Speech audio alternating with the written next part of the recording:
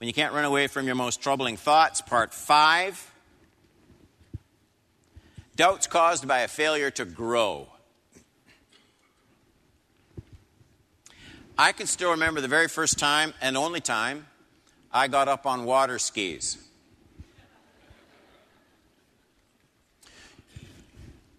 You try so hard for so long just to get up out of the water. You know how that is if you've had a hard time. The first 15, 16 times, you just swallow half the lake and a bunch of minnows, and you spit them out, and you go back, and you try again, and you try again. And after a number of failures, you start to actually think that all you have to do is get up on those skis, and you'll be fine.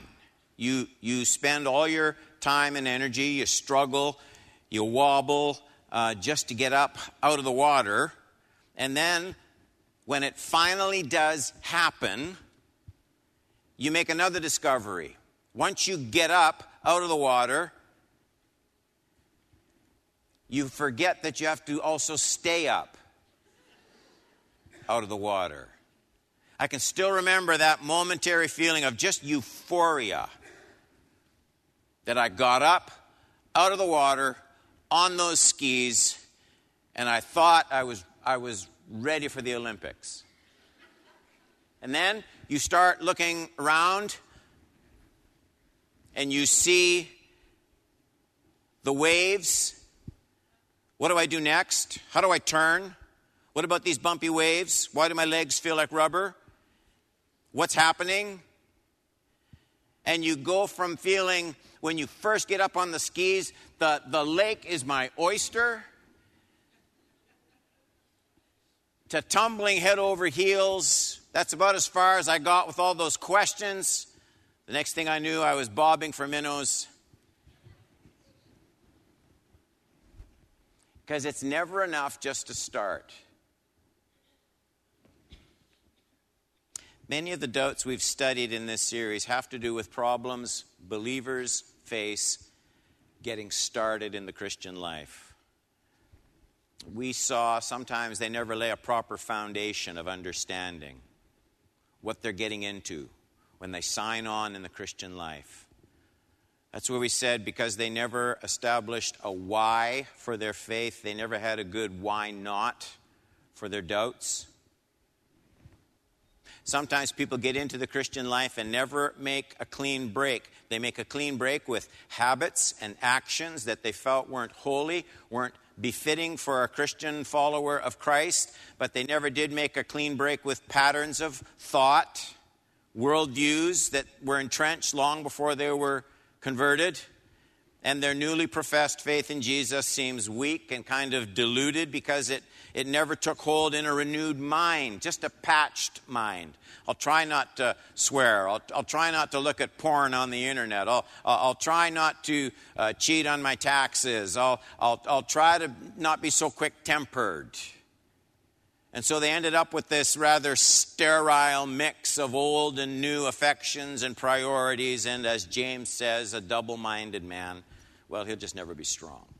No matter how much religion gets, like on a Sunday, you squirt all that stuff on the top. But if there's nothing under it, it looks pretty, but there's nothing there.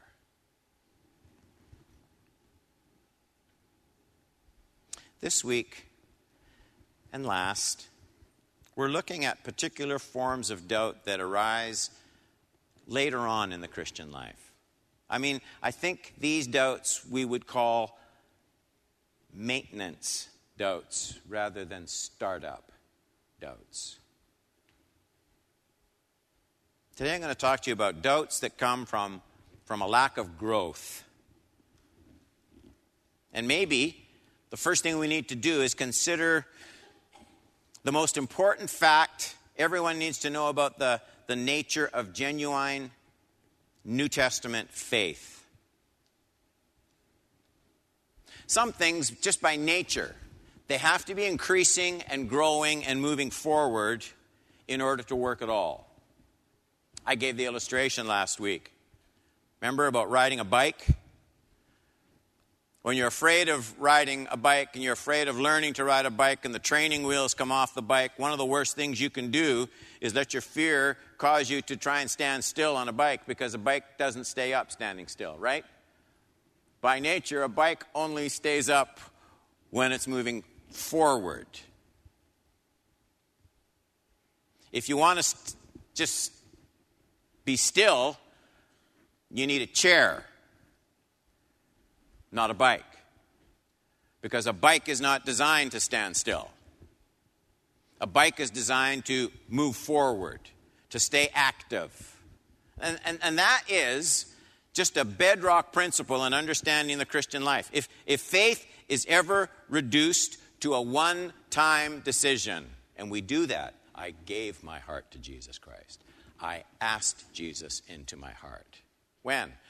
July 25th, 1973. I'm not saying that's untrue. What I am saying, if you come to think of that as what faith essentially is, you're doomed to failure in your Christian life. Because that date is when you were born in Christ. It's not the day you learn to walk, and you have to keep breathing, and you have to keep eating, just like physical life. Anybody that reduces faith to a one-time decision is doomed to a life of emptiness and failure, because like a bike, faith must be kept moving ahead or it simply ceases to function at all. It's not just that it's weak faith, it stops being faith. And maybe there's another point to be made from that bike illustration. What would you say to a person who is trying to sit still on a bike? You watch him fall over and over. You see him scraping up his knees and his elbows. And finally, as you watch through the window, he comes running into the house, screaming, upset. This is the most useless piece of junk I've ever seen. I don't know why anybody even bothers with these things. Bikes don't work. And you'd probably try and calm the little child down. And you'd try and point out that actually there's nothing wrong with the bike. The bike isn't broken and the bike isn't useless. The bike will work fine, just as long as you remember it's a bike, not a chair. I wonder how many Christians later on in life reach college, university, whatever, and lament about their faith like that child railed against the bike. I wonder how many Christians find their faith wobbly, unsubstantial, and maybe in a quiet, inwardly polite way, they just start to question the value of their faith rather than their failure to use their faith properly. See, for many Christians, the problem isn't that their faith is useless, just unused. And those are two very different things. There are many Christians now in their 40s who think they have decided their faith isn't as valid as it used to be when they were younger. Perhaps they think they've reached a point in life where their faith is no longer relevant. But in all likelihood, that's not what happened at all. What has happened is very different. They moved on, and they've grown and matured in every other area of life but their faith. And then they wonder why their faith doesn't fit anymore with all the other areas of their life that has grown and matured. So the issues of daily life got bigger and bigger, but their faith remained the same size, and naturally that makes them think their faith is too small. I know I'm on dangerous ground here. I wonder how many, I'm sure it's not true of any women in this church, but I wonder how many women on a special occasion or just out of interest one day went and found their wedding gown. And in the quiet of some moment or some special occasion, tried to put it on. Again, I'm sure this has never happened to anyone in this church.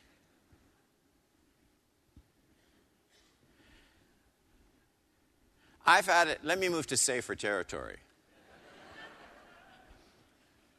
I've had it happen where you're digging through your stuff and my wife is always wanting to bag up stuff and take it to Goodwill or some other food, clothes drop-off place. And you go through and you find an old pair of pants that you didn't see in the back of the closet, and they've just been hanging there and hanging there and hanging there. And I think, well, these look pretty nice. I'm the only one that thinks that. And I'll take them out, and you try and put them on, and you think, what has someone done with these pants? Right? It's like who snuck in at night and took in all the seams on your wedding gown? And it's easy to conclude the wedding gown is too small. But the wedding gown didn't change size, right? Something else happened.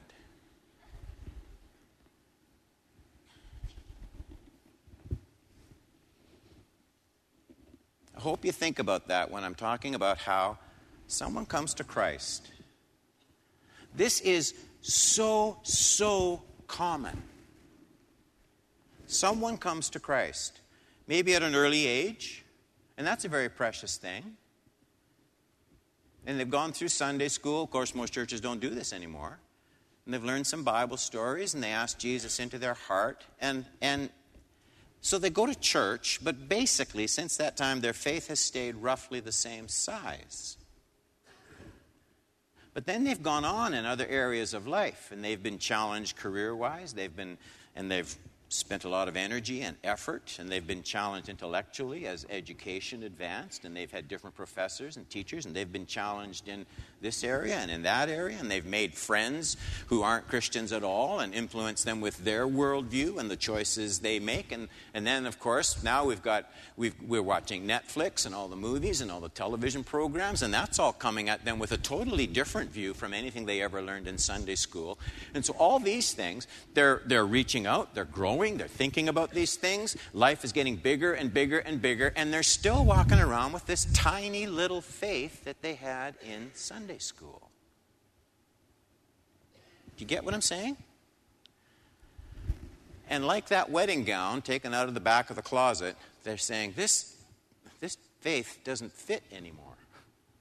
I don't think this works. I don't think this is adequate. Now, the truth of the situation is actually very different than they suppose. Their faith feels useless because it hasn't been applied on a consistent basis. And what they're calling their faith hasn't been genuine faith, perhaps for years.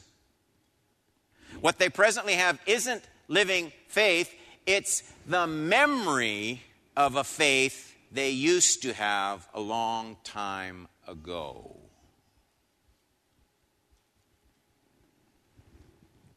But here's the point to emphasize. Just as we saw in the illustration with the bike, there's nothing wrong with the faith. It's not that the faith won't stand up.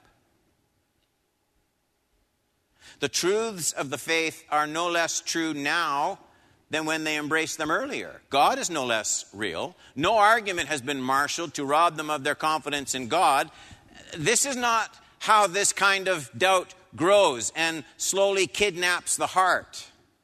The process is more silent, more gradual. Doubt from a lack of growth is always polite and a gradual way that a careless Christian simply shelves a living faith when at some point much earlier, and it wasn't intellectual, there was some point where that Christian failed to live up to the demands of the faith he or she professed because it was going to cost them something. he may think that by never actually denying the faith, he's somehow in better spiritual shape than the atheist. But that's just a delusion. By not choosing to move forward in faith, a silent vote for unbelief has already been cast. Just very quietly going to church the whole time.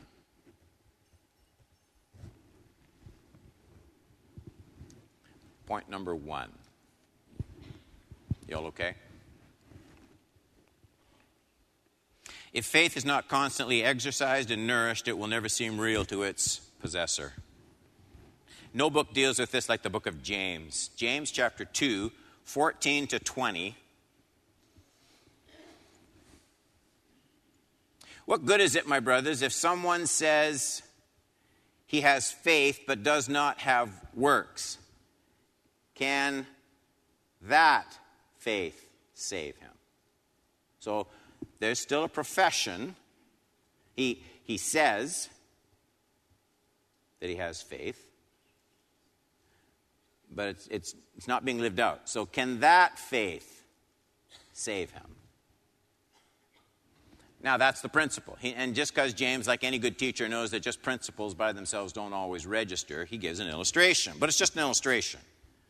If a brother or sister is poorly clothed, lacking in daily food, and one of you says to them, "Go in peace, be warmed and filled." So this is, of course, saying all the right things, right? That's what a Christian should feel in the heart. But without giving them the things needed for the body, what good is that? So also, now here's what he's talking about. It's that faith. It's a bit of a mess, I know, but that's what he's talking about here.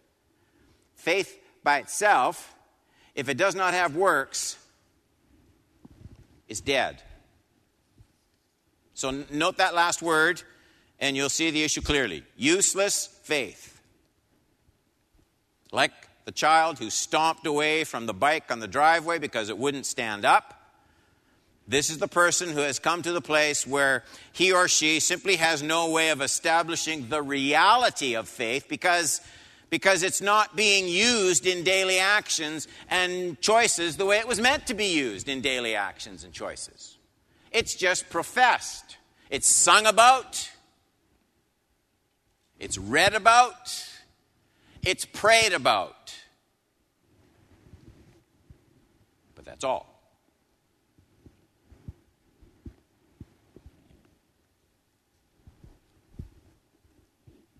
So James states the obvious. Of course, that kind of faith is going to seem useless. But it isn't due to some actual deficiency in the object, in Jesus Christ, the truth of God's Word. It isn't because of that it's useless. It's simply unused. It has become nothing more than a set of memorized statements. Church statements, belief statements. But because it isn't geared into life, it, of course, isn't going to seem relevant to life. How could it? And no intelligent person will long devote himself to something he deems irrelevant. And so James, he has a perfect term to describe the person who uses his faith like a chair instead of a bike. For that person must not suppose that he will receive anything from the Lord. He is a double-minded man. Does this just look like a life full of doubt to you? Unstable in all his ways. Double-minded is the perfect term. It's not that the unused faith is denied. The person isn't an atheist. Rather, because the faith is inactive, because it only exists as an idea in the mind, it's powerless to dominate the whole life. The actual direction of the life is determined by some other, more dominant affection, more dominant ambition, more dominant association in terms of friends, more dominant worldview. That's what's steering the life. The faith is just tucked in the back of the head like a bunch of beliefs.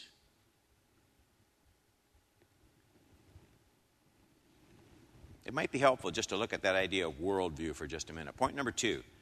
For faith to move forward, think of the bike, it must be the worldview you function with every moment of the day. Perhaps this helps to put a fresh explanation on what a growing, forward-moving faith is all about. Every person in this room has some dominant worldview, some framework through which you interpret and process all the events of life. Remember, like green sunglasses make everything you look at appear green. Everyone has a worldview. Now, everyone in this room would profess to having a Christian worldview, but not everyone in this room, in fact, operates. It's just statistically, not everyone in this room operates with a Christian worldview.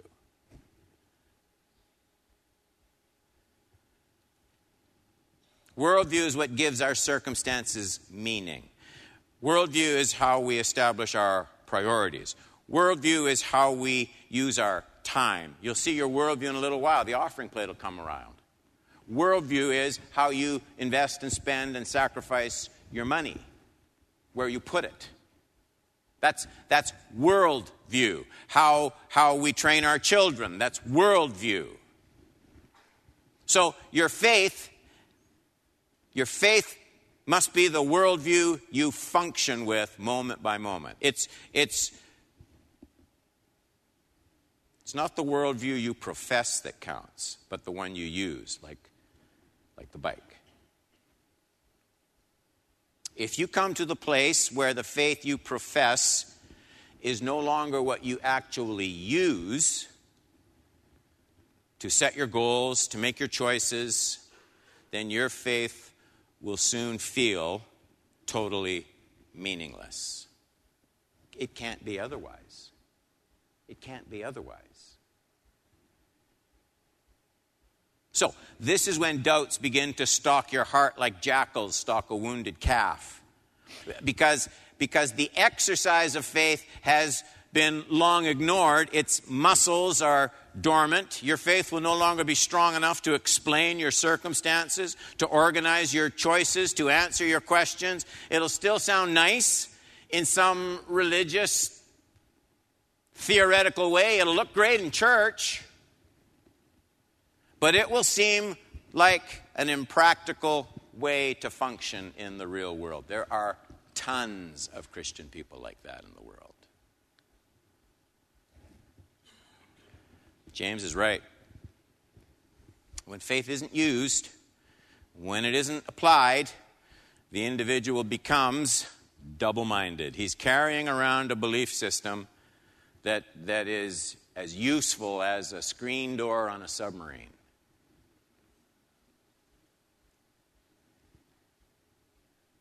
Three, this is why all the biblical images of faith are active and strenuous. I don't know if you've noticed these before. Let me just point out a couple of them. The life of a runner stretching for a finish line. Do you not know that in a race, there it is, all the runners run, but only one receives the prize? Run that you may obtain it. This verse is not teaching that only one person is going to heaven. What the verse is saying, this person presses on in faith as though only one person were going to make it to heaven. Only one gets the prize. So Paul's talking about the kind of attitude you carry around in your faith.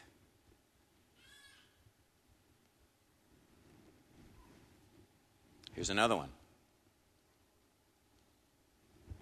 1 Corinthians 9:26. I do not run aimlessly, nor do I, here's one, box as one beating the air. I haven't watched boxing for a long, I'm not a boxing fan. I have no arguments. I'm just saying I'm not a fan. But I do remember years ago when I used to watch. I used to watch it when Muhammad Ali was at his prime. Maybe some of you old people can remember that. Float like a butterfly, sting like a bee, you know, that whole thing. I watched that fight with Sonny Liston. A lot of people don't think that was a fight. It only lasted about 17 seconds. It's one thing, isn't it, to be in a gym punching a bag and swinging at the air. It's quite another thing when somebody else is there coming at you. And so there's this recognition that your faith. You run in a race like you're competing with everybody else. You exercise your faith, not like you're boxing the air, but because there's opposition. You've taken your stand. Here's another one.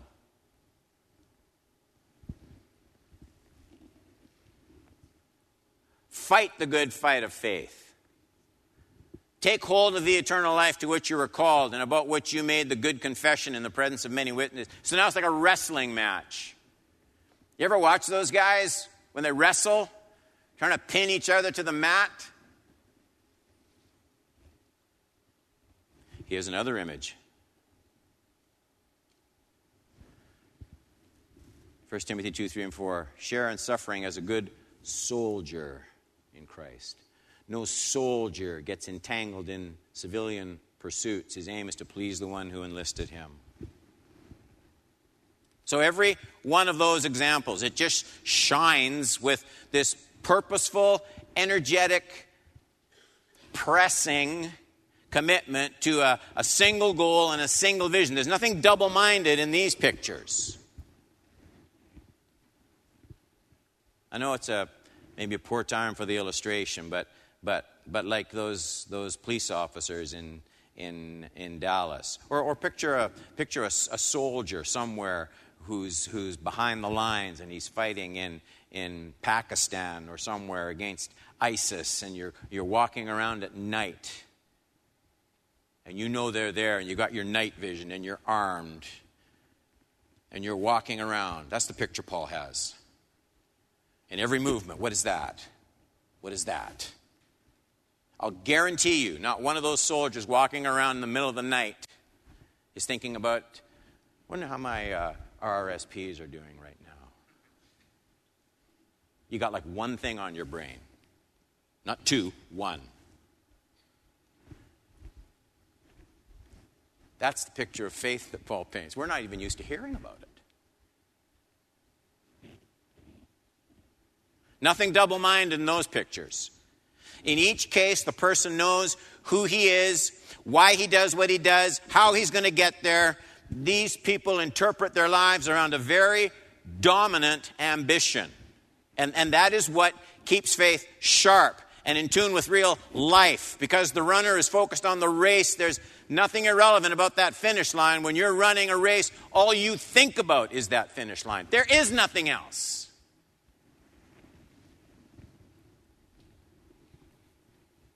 We're almost done. 4. What can we do to guard our faith from doubts that come from a lack of growth?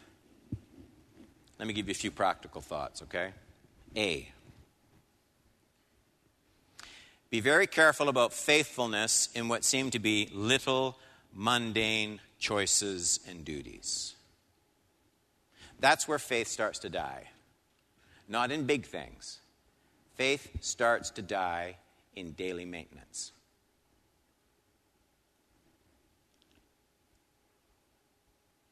These doubts are best resisted by remembering the way in which they approach. They don't come all at once. They come little by little, choice by choice, neglect by neglect. You're almost certainly losing more than you think when you skip devotions, when you stay home from church, when you act against faith's best interest, when you ignore conscience. You just drift. In fact, it's exactly the way the Bible describes it. Hebrews 2:1, therefore we must pay much, look at this, how much attention? How do you measure this? Where are you in your spiritual life?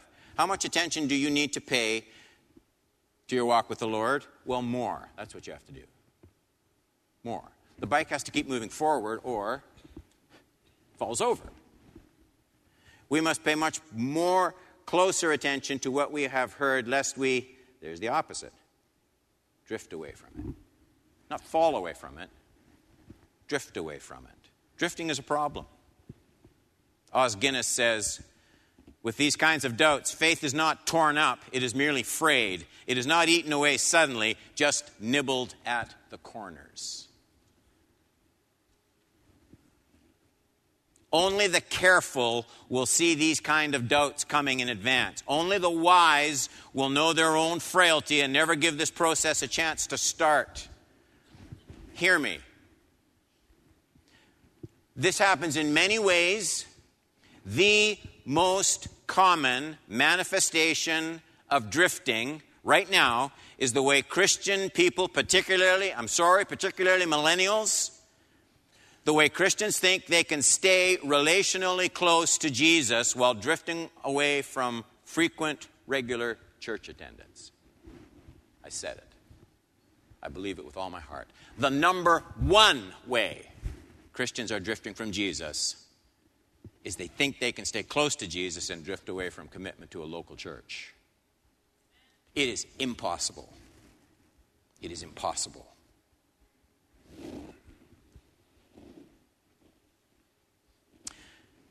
B, here's another help. Instantly obey anything God tells you to do in His Word.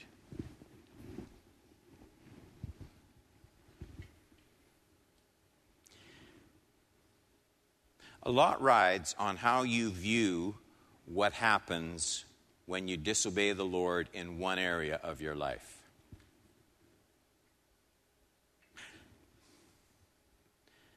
I think Christians can view grace in such a way they can actually start to think that they can ignore Jesus in one area of life, and because they are obeying Him in so many others,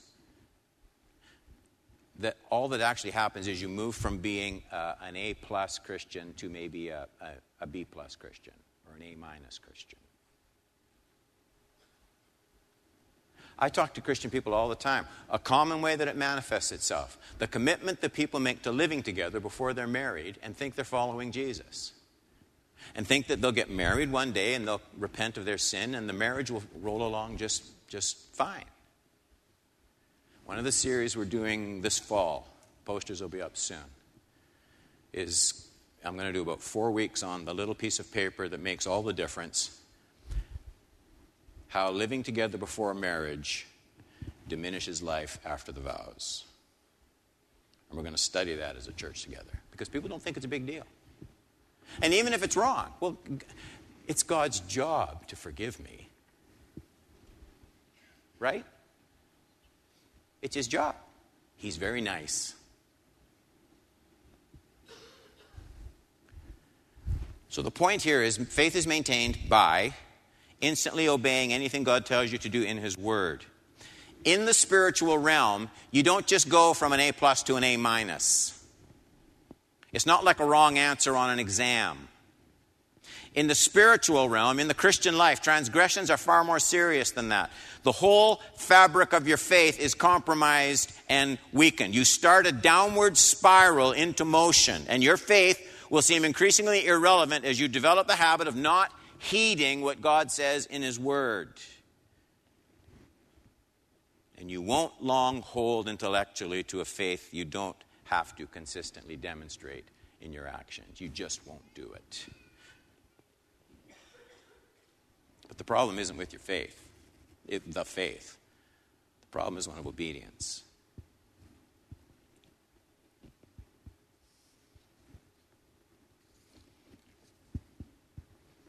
I'm going to end there. Those that are going to serve communion, you can go now, okay, and just get the emblems ready. That's fine. Just get up and just go do it. The rest of you just keep listening to me, all right?